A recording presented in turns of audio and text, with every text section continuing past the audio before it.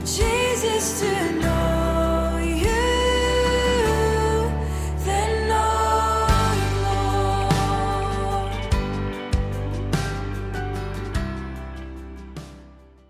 Well, good morning, church. It's great to see you guys. If you are exiled over in the side section behind the stanchions, you're welcome to come in. I'm sorry about that. Just messing. It's great to see you guys this morning. I am Barrett, one of the pastors here, and it is truly a joy for me to be able to welcome you to worship. We are so grateful for your presence here, and if you're new this morning especially, I just want to say we love you, and we hope you feel at home here. Matthew, if you've got your Bible, I encourage you to get open to the Gospel of Matthew this morning. We're going to be studying chapter 11 and 12 in the Gospel of Matthew today. And if you think, my goodness, that's a big chunk, you are absolutely right. And it is our desire here as a church to walk through books of the Bible. And there are times as we walk through books of the Bible that you might think, that is just too much for one sermon. And you're right. In fact, Matthew 11 and 12 is too much for 25 sermons. And therefore, I do not apologize today that we cannot cover it exhaustively. But it is our heart to be able to walk through books of the Bible together in the years or life that you're here in Memphis, and to begin to expose you to God's Word, and also for you to understand that it's not just the preaching of God's Word, but it's also the study of God's Word in your personal time and our devotions that are available all week in Matthew 11 and 12 this next week that you can study in small groups and community that you can meet with and disciplers that can help to train you in the Word of God. Plentiful resources abound. But this morning, we are in our sermon time going to be hitting what I believe is the heart of this passage in Matthew chapter 11 and 12. And if you've got something to write notes with, I always encourage that you do. Today's message is called Understanding Jesus, okay? The Way of the Messiah. Understanding Jesus, the Way of the Messiah. But I want to start by reading God's Word. I read from the English Standard Version. It is a healthy dose of Scripture. But I don't want you to just sit and wait for the sermon to start, because this is the sermon, okay? This is the Word of God. So I pray that you know everything after this is just going to be pointing back to this. So if there's anything, the most important thing for you to listen to this morning as we go about our study is this passage from Matthew 11 and 12. So, starting in verse 1 of chapter 11. When Jesus had finished instructing his 12 disciples, he went on from there to teach and preach in their cities. Now, when John heard in prison about the deeds of the Christ, he sent word by his disciples and said to him, "Are you the one who is to come, or shall we look for another?" And Jesus answered them, "Go and tell John what you hear and see. The blind receive their sight, and the lame walk. Lepers are cleansed, and the deaf hear. And the dead are raised up, and the poor have good news preached to them. And blessed is the one who is not offended by me." As they went away, Jesus began to speak to the crowds concerning John. "What did you go out into the wilderness to see? A reed shaken by the wind? What then did you go out to see? A man dressed in soft clothing? Behold, those who wear soft clothing are in kings' houses. What did you go out to see? A prophet? Yes, and I tell you, more than a prophet. This is he of whom it is written, 'Behold, I send my messenger before your face, who will prepare your way before you.' Truly, I say to you, among those born of women there has arisen no one greater than John the Baptist. Yet the one who is least in the kingdom of heaven is greater than he. For from the days of John the Baptist until now, the kingdom of heaven has suffered violence, and the violent take it by force.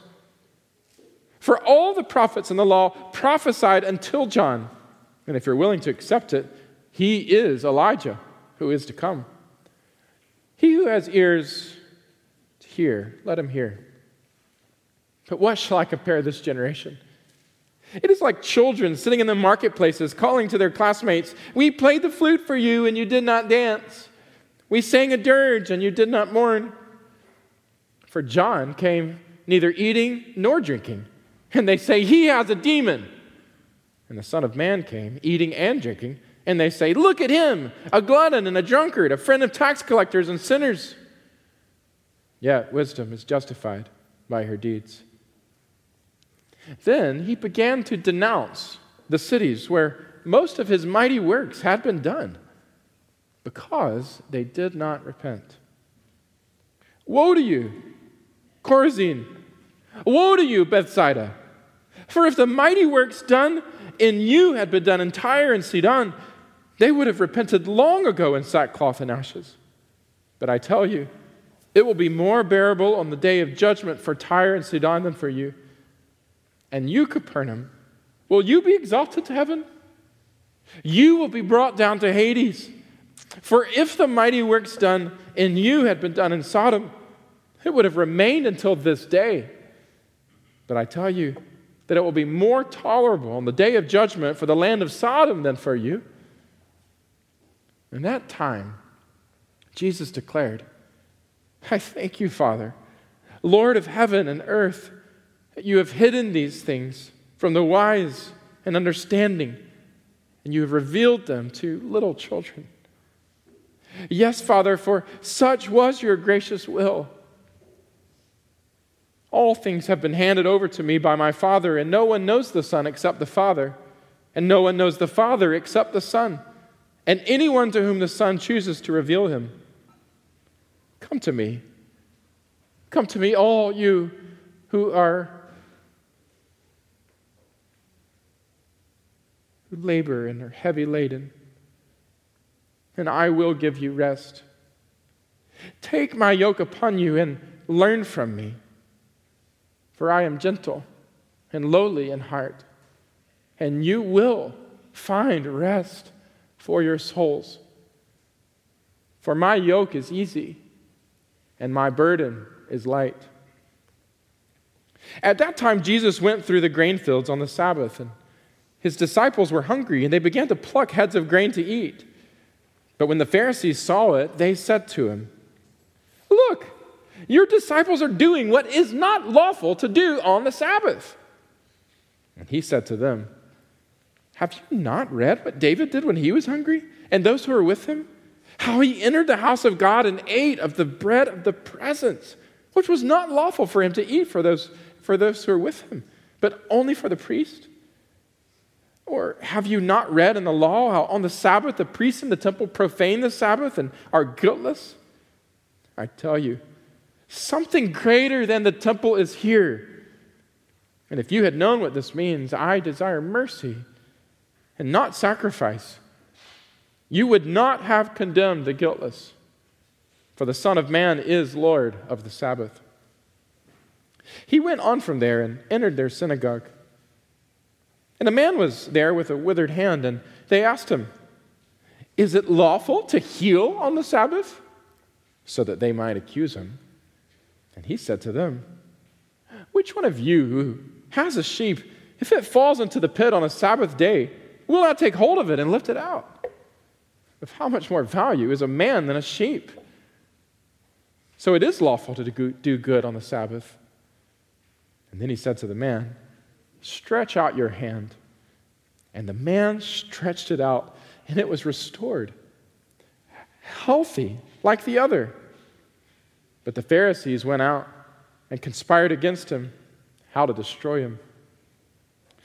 Jesus, aware of this, withdrew from there, and many followed him, and he healed them all. And he ordered them not to make him known. This was to fulfill what was spoken by the prophet Isaiah. Behold my servant whom I am chosen, my beloved, with whom my soul is well pleased. I will put my spirit upon him, and he will proclaim justice to the Gentiles. He will not quarrel or cry aloud, nor will anyone hear his voice in the streets. A bruised reed he will not break, and a smoldering wick he will not quench, until he brings justice to victory. And in his name the Gentiles will hope. Well, then a demon-oppressed man, who was blind and mute, was brought to him, and he healed him. So that the man spoke, and he saw. And all of the people were amazed, and they said, Can this be the son of David? But when the Pharisees heard it, they said, It is only by Beelzebub, the prince of demons, that this man cast out demons. Knowing their thoughts, he said to them, Every kingdom divided against itself is laid waste, and no city or house divided against itself will stand. And if Satan cast out Satan, he's divided against himself. How then will his kingdom stand? And if I cast out demons by Beelzebub, by whom do your sons cast them out? Therefore they will be your judges. But if it is by the Spirit of God that I cast out demons, then the kingdom of God has come upon you. Or how can someone enter a strong man's house and plunder his goods unless he first binds the strong man? Then indeed he may plunder his house. Whoever is not with me is against me, and whoever does not gather with me scatters. Therefore I tell you, every sin and blasphemy will be forgiven people, but blasphemy against the Spirit will not be forgiven. And whoever speaks a word against the Son of Man will be forgiven, but whoever speaks against the Holy Spirit will not be forgiven, either in this age or the age to come. Either make the tree good and its fruits good, or make the tree bad and its fruits bad. For the tree is known by its fruit. You brood of vipers, how can you speak good when you are evil? For out of the abundance of the heart, the mouth speaks. The good person out of his good treasure brings forth good, and the evil person out of his evil treasure brings forth evil. I tell you, on the day of judgment, people will give account for every careless word that they speak. For by your words you will be justified, and by your words you will be condemned. Well then, some of the Pharisees and the scribes answered him, saying, Teacher, we wish to see a sign from you. But he answered them, An evil and adulterous generation seeks for a sign, but no sign will be given to it except the sign of the prophet Jonah. For just as Jonah was 3 days and 3 nights in the belly of the great fish, so will the Son of Man be there 3 days and 3 nights in the heart of the earth. The men of Nineveh will rise up at the judgment with this generation and condemn it. For they repented at the preaching of Jonah, and behold, something greater than Jonah is here. The queen of the south, she will rise up in judgment with this generation and condemn it. For she came from the ends of the earth to hear the wisdom of Solomon. And behold, something greater than Solomon is here. When the unclean spirit is gone out of a person, it passes through waterless places seeking rest, but it finds none. And then it says, I'll return to my house from which I came. And when it comes, it finds the house empty, swept, put in order. And then it goes and brings with it 7 other spirits, more evil than itself, and they enter and dwell there. And the last state of the person is worse than the first. So also will it be with this evil generation. While he was still speaking to the people, behold, his mother and his brothers, they stood outside, and they were asking to speak to him. But he replied to the man who told him, Who is my mother, and who are my brothers? And stretching out his hand toward his disciples, he said, Here are my mother and my brothers. For whoever does the will of my Father in heaven is my brother and my sister and my mother. This is God's word. Y'all ready? Matthew chapter 11 and 12. Understanding Jesus, the way of the Messiah. I would highly encourage you to take notes this morning. And we're going to walk through this passage together in a brief amount of time, in case you're wondering. It is okay. You'll be out at least in time for the Super Bowl tonight. So, second service, this is your joy. We get all afternoon together.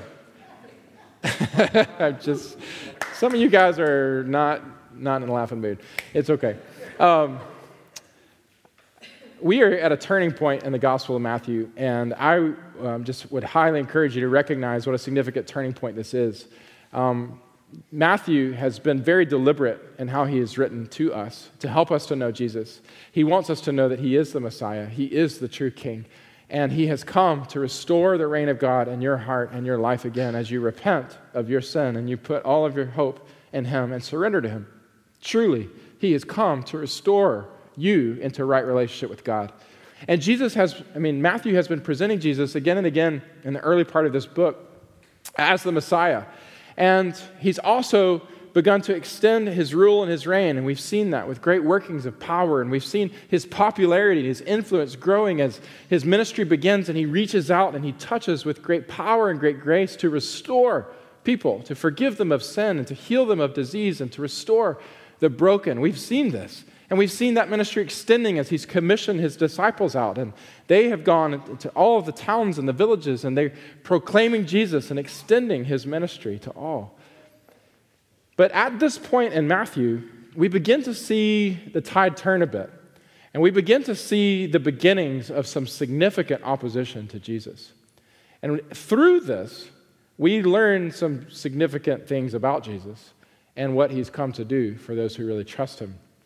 And it's very interesting. This opposition will continue to grow until the time that literally Jesus is taken and put on trial for crimes that he did not commit, condemned for things that he did not do, and he will die on a cross, a criminal's death. Not because he deserved it, but because you and I did. He will suffer and die. The opposition begins really here in Matthew 11. We begin to see the tide turning, okay? Now this morning, I want to focus our attention, okay? You might ask, why group all of this together? I want to focus our attention there at the end of chapter 11, verses 28 to 30, if you've got your Bible. At the end of chapter 11, verses 28 to 30. And I want us to read this together, if it's possible. If you don't have the ESV, it might be helpful to read off the screen so we're not mumbling all over each other. But I want us to read these words of Jesus together. They might be familiar to you if you've read the Bible before, or if you've grown up in a Christian background or Christian home. These verses, I truly believe, are some of the most significant and some of the verses I treasure the most in all of the Scripture. So let's read them together. Jesus says this, "Come to me, all who labor and are heavy laden, and I will give you rest. Take my yoke upon you and learn from me, for I am gentle and lowly in heart, and you will find rest for your souls. For my yoke is easy and my burden is light." I would highly encourage you to memorize this verse if you have not done so before. It will be food, nourishment for your soul. But this morning, what I'd like to do is focus our attention, and in fact, our core truth today comes from these very verses. What I want to do is frame your understanding of Matthew 11 and 12 around this invitation that Jesus gives. What is that core invitation that he gives? This is our core truth for the day, if you've got a way to take notes. It's this. Jesus invites us to come to him, to exchange our yokes for his, and to find true spiritual rest for our souls. As we place our lives in his care by faith, he will fulfill all of our needs. I'll read it again as you continue to take notes so that you can not just be a hearer, but one who really receives and lives in light of God's word and seeks to disciple others in it. Jesus invites us to come to him, to exchange our yokes for his, and to find true spiritual rest for our souls. As we place our lives in his care by faith, he will fulfill all of our needs. There are 4 ways that I want to point out to you this morning that I believe that Jesus offers true rest if you will come to him. And this morning, all of these offers are open to you. And I pray that as we walk through the word, yes, we're going to hit it at a 30,000-foot level, but I do pray that God will speak to you, because I truly believe that in every one of these areas, you need rest. Has anybody ever felt tired or burdened or discouraged, heavy laden? Yeah, I think it relates to all of us. But there are some specific ways as we study this passage and we hear Jesus' invitation that he is inviting you this morning to come. To come. And the question that I'm going to be asking you by the end of this message is, are you willing? The question is not, can Jesus give you rest? But the question is, will you come to him for it? So, there's 4 ways that I do believe that Jesus wants to give you rest. Deep, true, eternal, spiritual rest for your soul. Jesus longs for you to be at rest. The first way is this: in your doubts and your discouragements. The first way that I believe that Jesus longs to give us rest is in our doubts and in our discouragements. This passage takes an interesting turn as we get out of Matthew 10. At the beginning of chapter 11, you guys see this in verse 1. It talks about after the commissioning of the 12, and they're going to extend the ministry of Jesus out among the whole region of Galilee. We have an interesting segment here. Verse 2, what does it say? Now, when John heard in prison about the deeds of Jesus, he sent word by his disciples, and he said to him, "Are you the one who is to come, or shall we look for another?" Now, this is fascinating. John the Baptist, most of us know John the Baptist, right? He's the one who announces the arrival of Jesus. "Behold, the Lamb of God," as people are being baptized, "who takes away the sins of the world." He's here. John is out there proclaiming with a loud voice. People are like, what weirdo is this? He's out there, the guy with the bullhorn on Bill Street, saying, "Repent, the kingdom is coming." And people are like, what a weirdo. What is he talking about?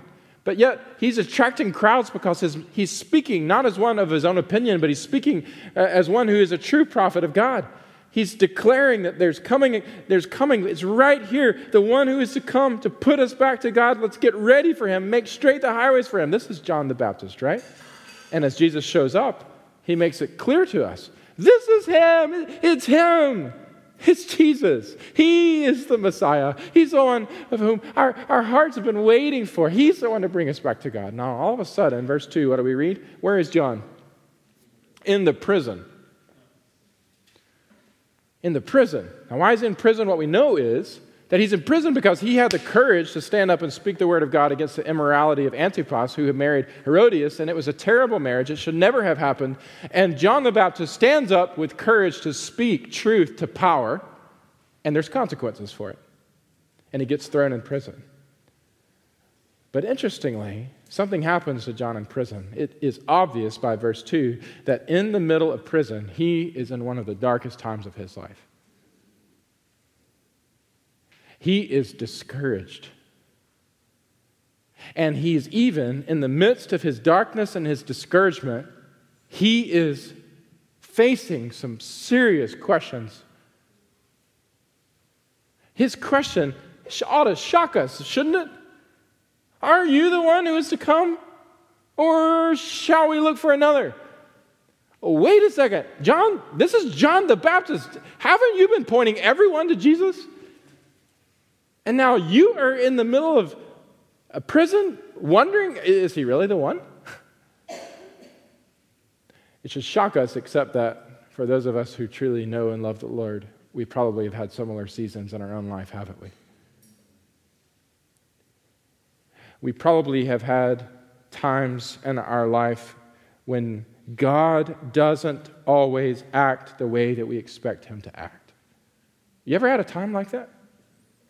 Or you feel like you're in the middle of a dark season or a discouraged season and you're going, seriously? Is this it? I thought that I was like your forerunner, Jesus. I mean, I thought that I was being faithful to you, that we were like a team in this. I'm supposed to be out there with you. And why am I in here? Anybody ever honest enough to admit that you've had a time where where you realize God didn't act in a way you expected him to act and it caused discouragement? Even a feeling of darkness or even a feeling of doubt?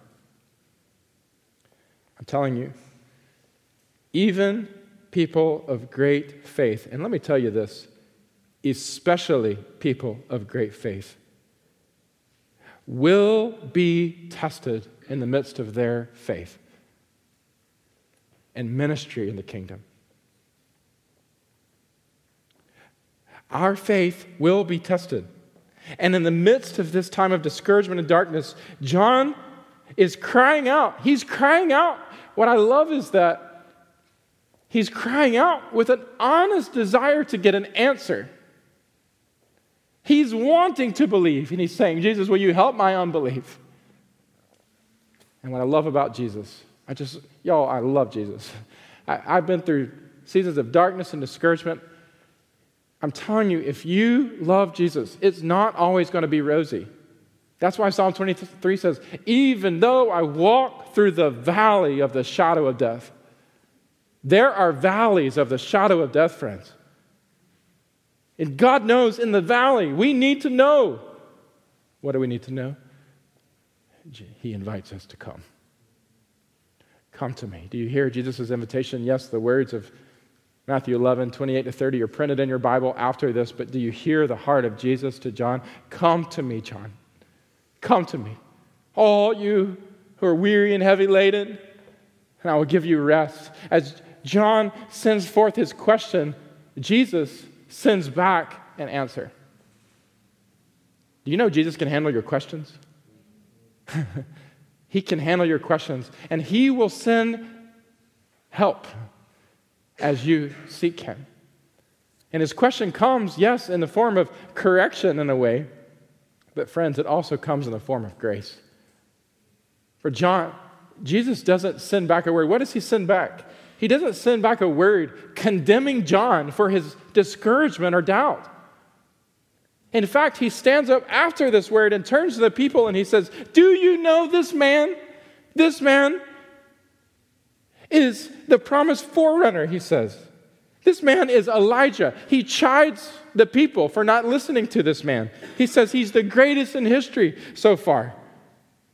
He's not condemning John. In fact, he's encouraging John publicly, talking about his faith and his character and his work in the kingdom, and yet this man has doubt and discouragement. And when this man is in that place, and when you are in that place, Jesus gives a gracious but helpful response. If you come. And he says, verse 4, go and tell John. Go and tell him what you hear and what you see. The blind receive their sight, and the lame walk. And the lepers are cleansed, and the deaf hear, and the dead are raised up, and poor have good news preached to them, and blessed is the one who is not offended by me. In other words, what he's saying, friends, this is what Jesus does in our questions. He points us back to himself, and he says, oh, John, remember who I am. Don't look so much at your circumstance. Look at my character. And look at me, John. Look at me. He's pointing John back to the prophet Isaiah, which John would have memorized, chapter 61. And he's saying, John, I am here. I've fulfilled all of these prophecies. You know me, John. When you can't understand your ways, you can't understand my ways, you can trust my heart. John, I'm here. Friends, what a joy. What a joy in the middle of our doubts and our discouragements. Anybody there? You don't have to raise your hand, but are you there? Some of us are there. And it's okay to be there, but it's not okay to be there if you're not coming to Jesus. In the middle of your prison, when God is not working in the way that you're expecting him to, go to Jesus. He said, come. Send your question, and he will send back a response, and he'll point you to his character, and he'll point you to his word. And I believe, even through the help of others, as people are going back to John as well, and the community of the people of God, God will and can strengthen you. He will give rest to your weary soul. Come to Jesus. Number 2, not only does Jesus offer true rest in the middle of your doubt and discouragement, but number 2, Jesus offers true rest in our prideful attempts of self-sufficiency. Jesus can abolish your pride and your attempts of self-sufficiency if you will come to him for rest. What a joy.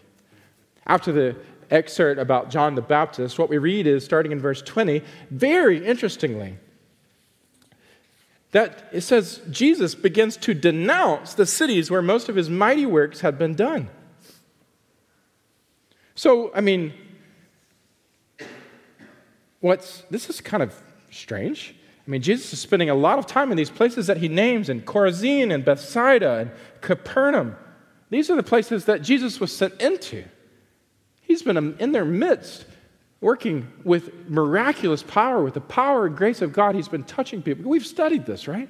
Touching people, and they've become healed. Blind people can see, and demonically oppressed people have been freed, and disturbed people have had peace, and sinful people have been forgiven. I mean, he's been in the midst of these very areas working with amazing power and grace of God. And now, verse 20 says, he begins to denounce these very places. Woe to you! Woe to you! Warning and a word of coming condemnation. And you got to ask, what? Why is he denouncing them? What does it say in verse 20? Be a student of your Bible. What does it say? Because they did what? Because they did not repent. You see, Jesus had never been doing the miracles to meet their physical needs alone. He had not been teaching about the kingdom to get their political support. He had been ministering among them, showing them God's great power and God's great grace because of one thing: he wanted to rescue their souls. He wanted them to turn over the control of their life back to God.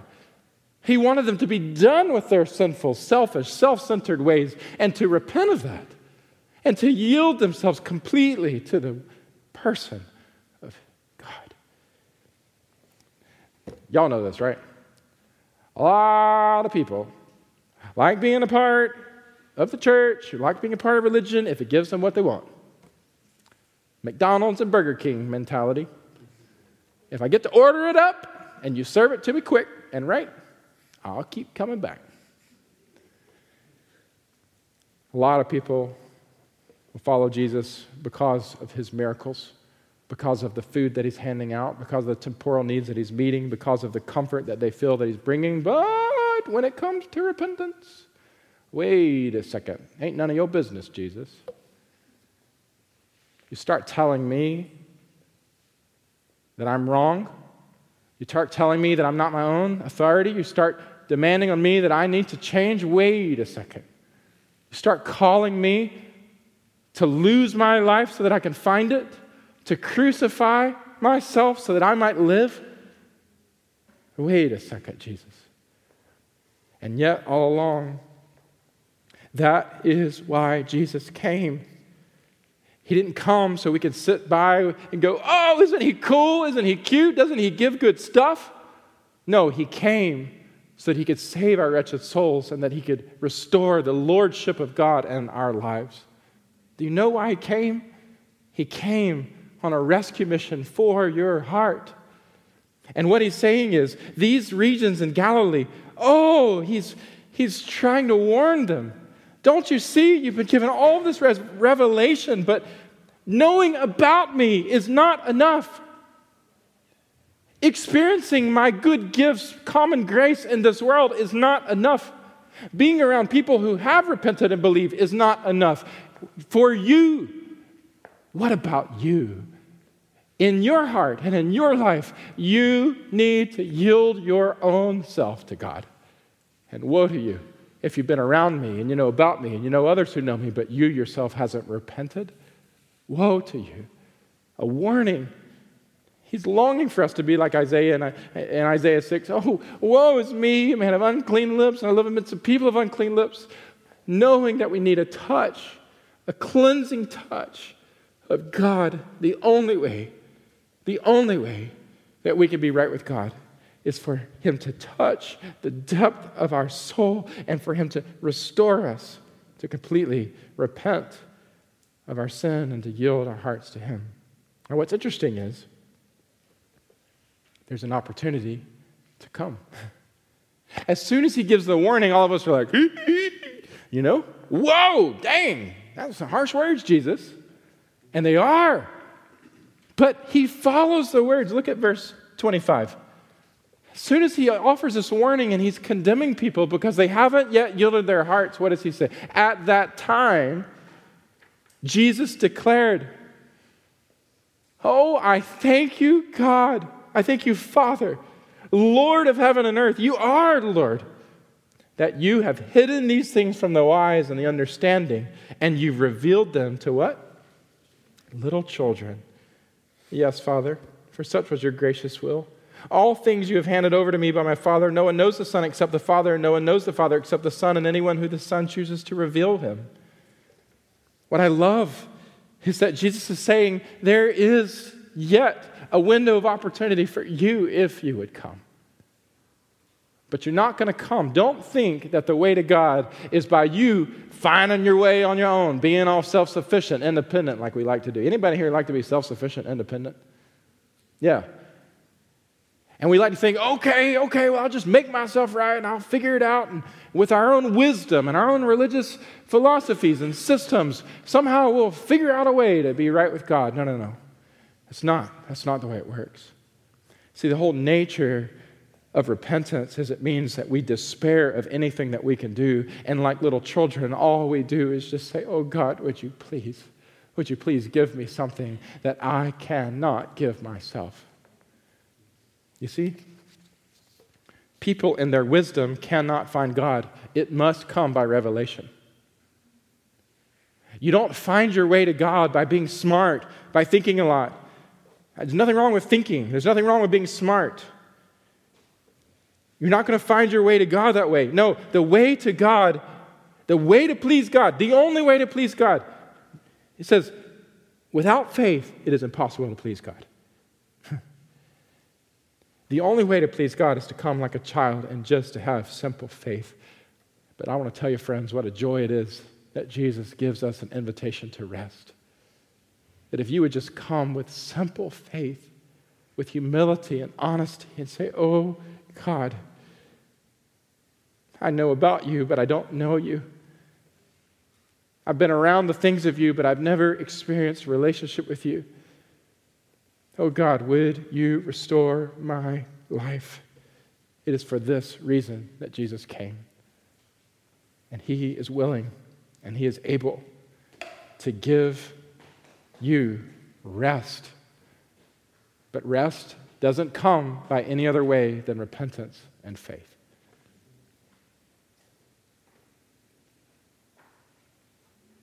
Keeping your heart from God will yield a life of utter exhaustion, lifelessness, joylessness. Once and then every day after, the way to true rest is like little children to say, I can't, but you can. To yield your heart to God in repentance and in faith. And for those who live in this way, Jesus offers true spiritual rest. Number 3, not only does Jesus invite us to experience true rest in our discouragement and in our doubts, but secondly, in our prideful attempts of self-sufficiency. And I wonder today, who's ready? Who's ready to be done? Who's ready to be done and to yield themselves to God? Third, we see, not just in these two, but also Jesus gives true rest for our souls in our burdens of life. This is the heart of the passage, the verses that we read at the beginning. He is able to give true rest to our souls in our burdens of life. In verse 28, we read, "Come to me, all who labor and are heavy laden, and I will give you rest. Take my yoke upon you and learn from me, for I am gentle and lowly in heart, and you will find rest for your souls. For my yoke is easy and my burden is light." I love this. I love these verses. What image Jesus has given us here is almost like, y'all ever had to go backpacking? I've never done this, so I'm just imagining, okay? Typically, athletic illustrations I cannot speak to from personal experience, but I've seen others and I've heard of others that do these things. So if you ever been, I'm just being honest with you, you ever been backpacking, which I haven't, I've seen people do it, but you've seen people who literally look weighed down by something crazy, and by the end of it, they're just about to collapse, right?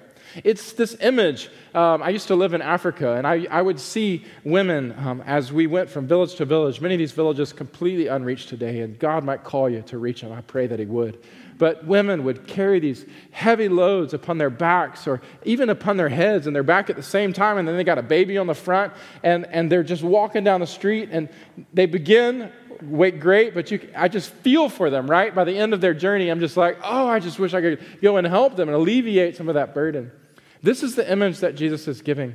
He's saying, come to me, this invitation of true rest, all you who are weary and heavy laden, right? And what I love about his offer is what he's describing is all you who labor and are heavy laden. It's an active burden and then there's a passive burden. It's saying those of you who have taken on things to yourself and you are so weighed down by them, but also those who have had things put on them. Maybe it's not a choice of you, but there's been something put upon you. So it's both active and passive, but for those who are weighted down, who are carrying such a heavy load, whether it's of their own choice or whether it's of the choices of others, and they literally are at a point where they know they cannot go forward. For those, come. He says, come. And what does he say? What is his promise? And I will give you rest. Not my teaching will give you rest. Not my miracles will give you rest. I will give you rest. It's a relationship with Jesus.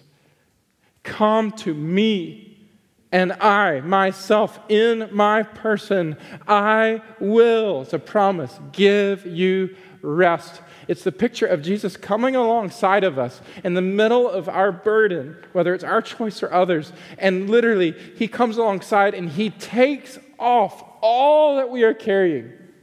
And he lifts it completely off and he puts it onto himself.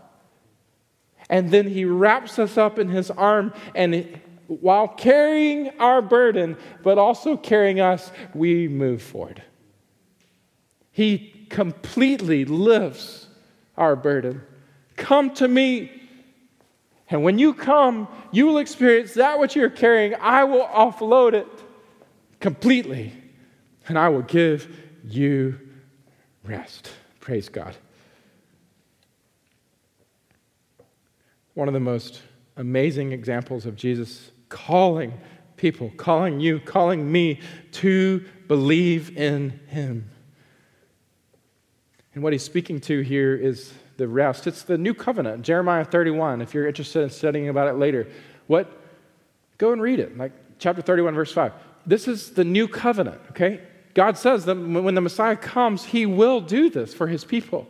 He will bring a time of refreshing.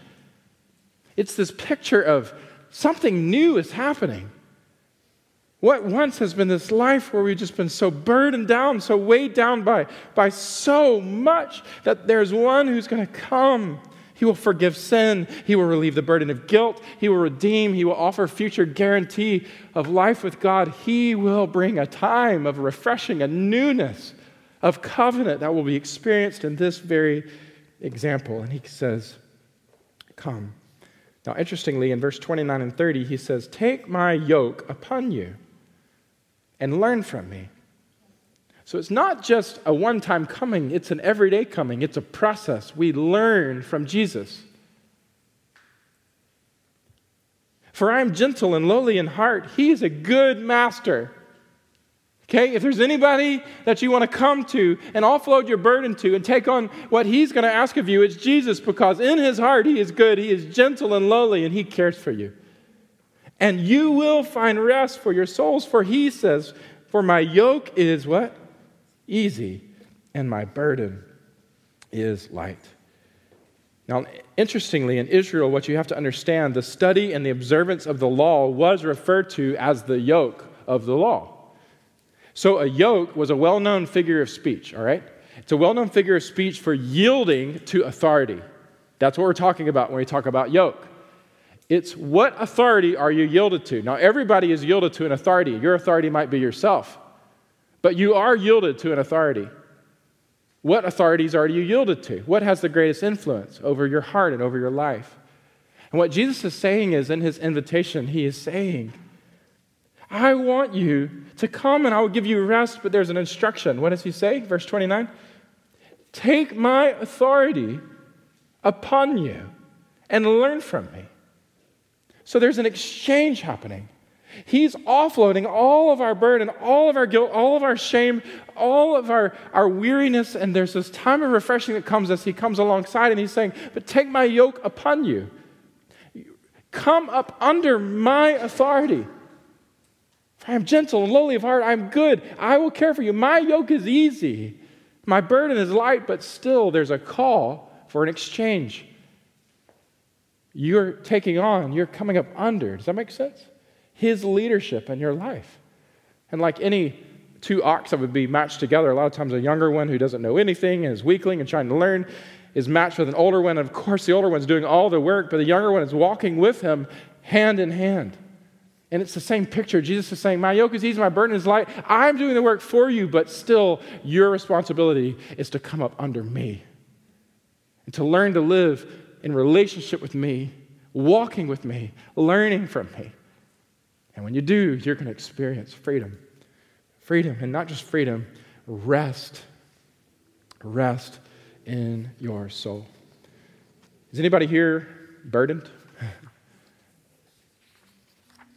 This does not just happen at the beginning of our relationship with Jesus, but it happens daily in our lives. There are things, friends, in our lives with Jesus that cause us, things we take on or things others put on us, and truly, we find ourselves burdened, and we have to remember on a daily basis our responsibility is to remember the exchange that Jesus invites us to participate in. On a moment-by-moment basis, he invites us to come and find rest as we offload all of our burdens onto him.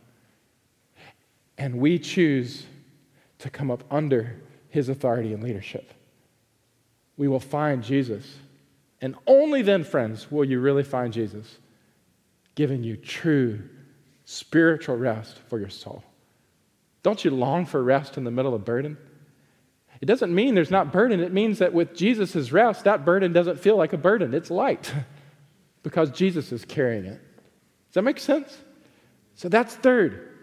So he offers rest in our doubts and our discouragements. He offers rest as we surrender, as we repent and believe. We get rid of our prideful self-sufficiency. He offers rest third in the burdens of our life.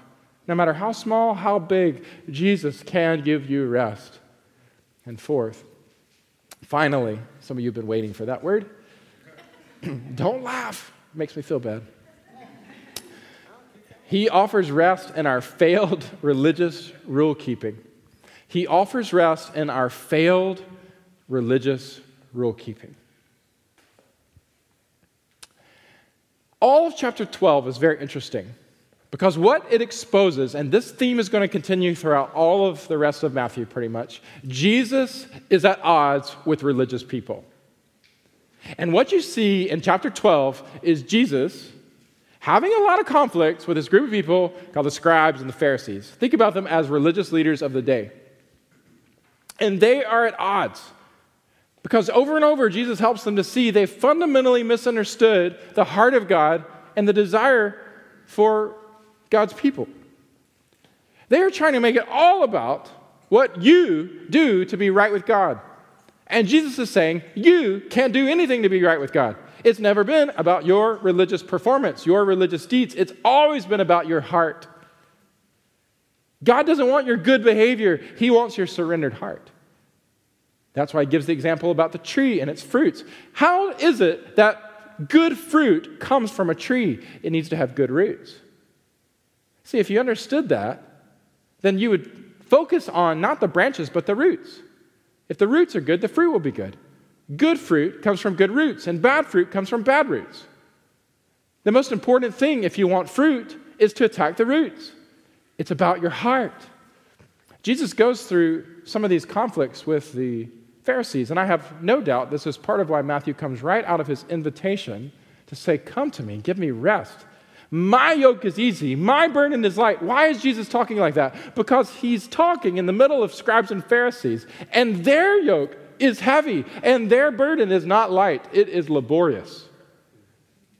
If you ever try to be right with God in terms of religious systems, I am telling you, friends, you will be exhausted. You will be heavy. You will feel constant burden because there's never enough rules to keep, regulations to follow, that can make you feel like you have done enough for God. It never, ever ends. It will be empty and lifeless and joyless, and it will create utter hypocrisy in your heart and utter emptiness in your life. Religion does not save, and religion does not satisfy. Rule keeping does not save, and rule keeping does not satisfy. Only Jesus saves, and only Jesus satisfies. And here these religious guys are, as Jesus is out on the Sabbath, allowing his disciples to eat. And they cannot even figure out that that's not breaking the heart of God. It's not even breaking the rules of God. And he gives many examples of David and the priests and others and the prophets. And he goes, are you kidding me? Do you not understand the heart of God? You're all frustrated about what's happening and not happening in the temple. Don't you know I am the temple? As he's going out and healing a man, they're all frustrated that God is healing on the Sabbath. Why? Because they have 695,000 rules about what it looks like to actually keep the Sabbath, rather than just remembering, oh wait, the heart of the Sabbath is just about rest in God. They've missed the forest for the trees. And that's why Jesus says, I want you to go and learn what it means. I desire mercy and not sacrifice. In other words, this has never been about your rule keeping. This has always been about your heart and God's heart for your heart. Don't you understand? Aren't you tired of failing in all of your rule keeping? Aren't you tired of it not being enough? If you're tired of living in that way of life, see, there's no one righteous, no, not even one, and no one will be perfected by works of the law. It is not the way it works. The works of the law can show you that you're sinful, but they cannot clean your heart. There's only one who can clean your heart, and his name is Jesus. And he stands and he says, come to me. If you're weary and heavy laden of your failed attempts at religious rule keeping, come to me. And let me show you true rest. Because what I can do is not just perfect your behavior. What you need is more than a perfect behavior. What you need is a perfect and clean heart. And when your roots are good, your fruit will be good. Let's deal with your heart. And when we do, you're going to find freedom. Because from your heart, your life will follow. And you will find fulfillment. Because rules, you were never made for a relationship with rules. You were made for a relationship with a Savior, a rescuer, a redeemer, and a friend. And it is me, so come to me. We're done. And these 4 invitations, I just ask you as we close, I'm really asking. I told you the question that I had for you at the end was not whether Jesus can do these things. It's not, can he give you rest? He can. The question for you is, are you coming? Doubts and discouragements. Maybe that's you today. Is it? You find yourself in a prison? Darkness, discouragement, doubts? The question is not, can Jesus give you rest in that place? The question is, will you sin for him? Will you sin for him? Will you let him give you his word and his comfort? In the middle of your attempts at self-sufficiency, how's that going? Not too well. And Jesus has given you a strong warning. Maybe you're here today. You've been around the things of Jesus. You know a lot about him. You've experienced other people. You've got relationships with other people. They know a lot about him. You've experienced some of the stuff of Jesus in your midst. But he's saying to you, be careful, because that's not enough. What I want is your repentance and faith. I want your heart. And in the midst of his warning and of condemnation, he also gives an invitation to rest. Come to me. You can experience it if you come like a child. Relationship with me doesn't come through your wisdom. It comes through my revelation, and I can reveal it to those who ask with faith. Maybe you're burdened this morning. Maybe there's a particular situation going on, something that's really broken, and you just feel so weighed down, and you just needed to hear today that reminder that Jesus desires to offload the burden onto himself if you're willing to come underneath his authority. Let him take your burden. Yield yourself to him. Come up under him.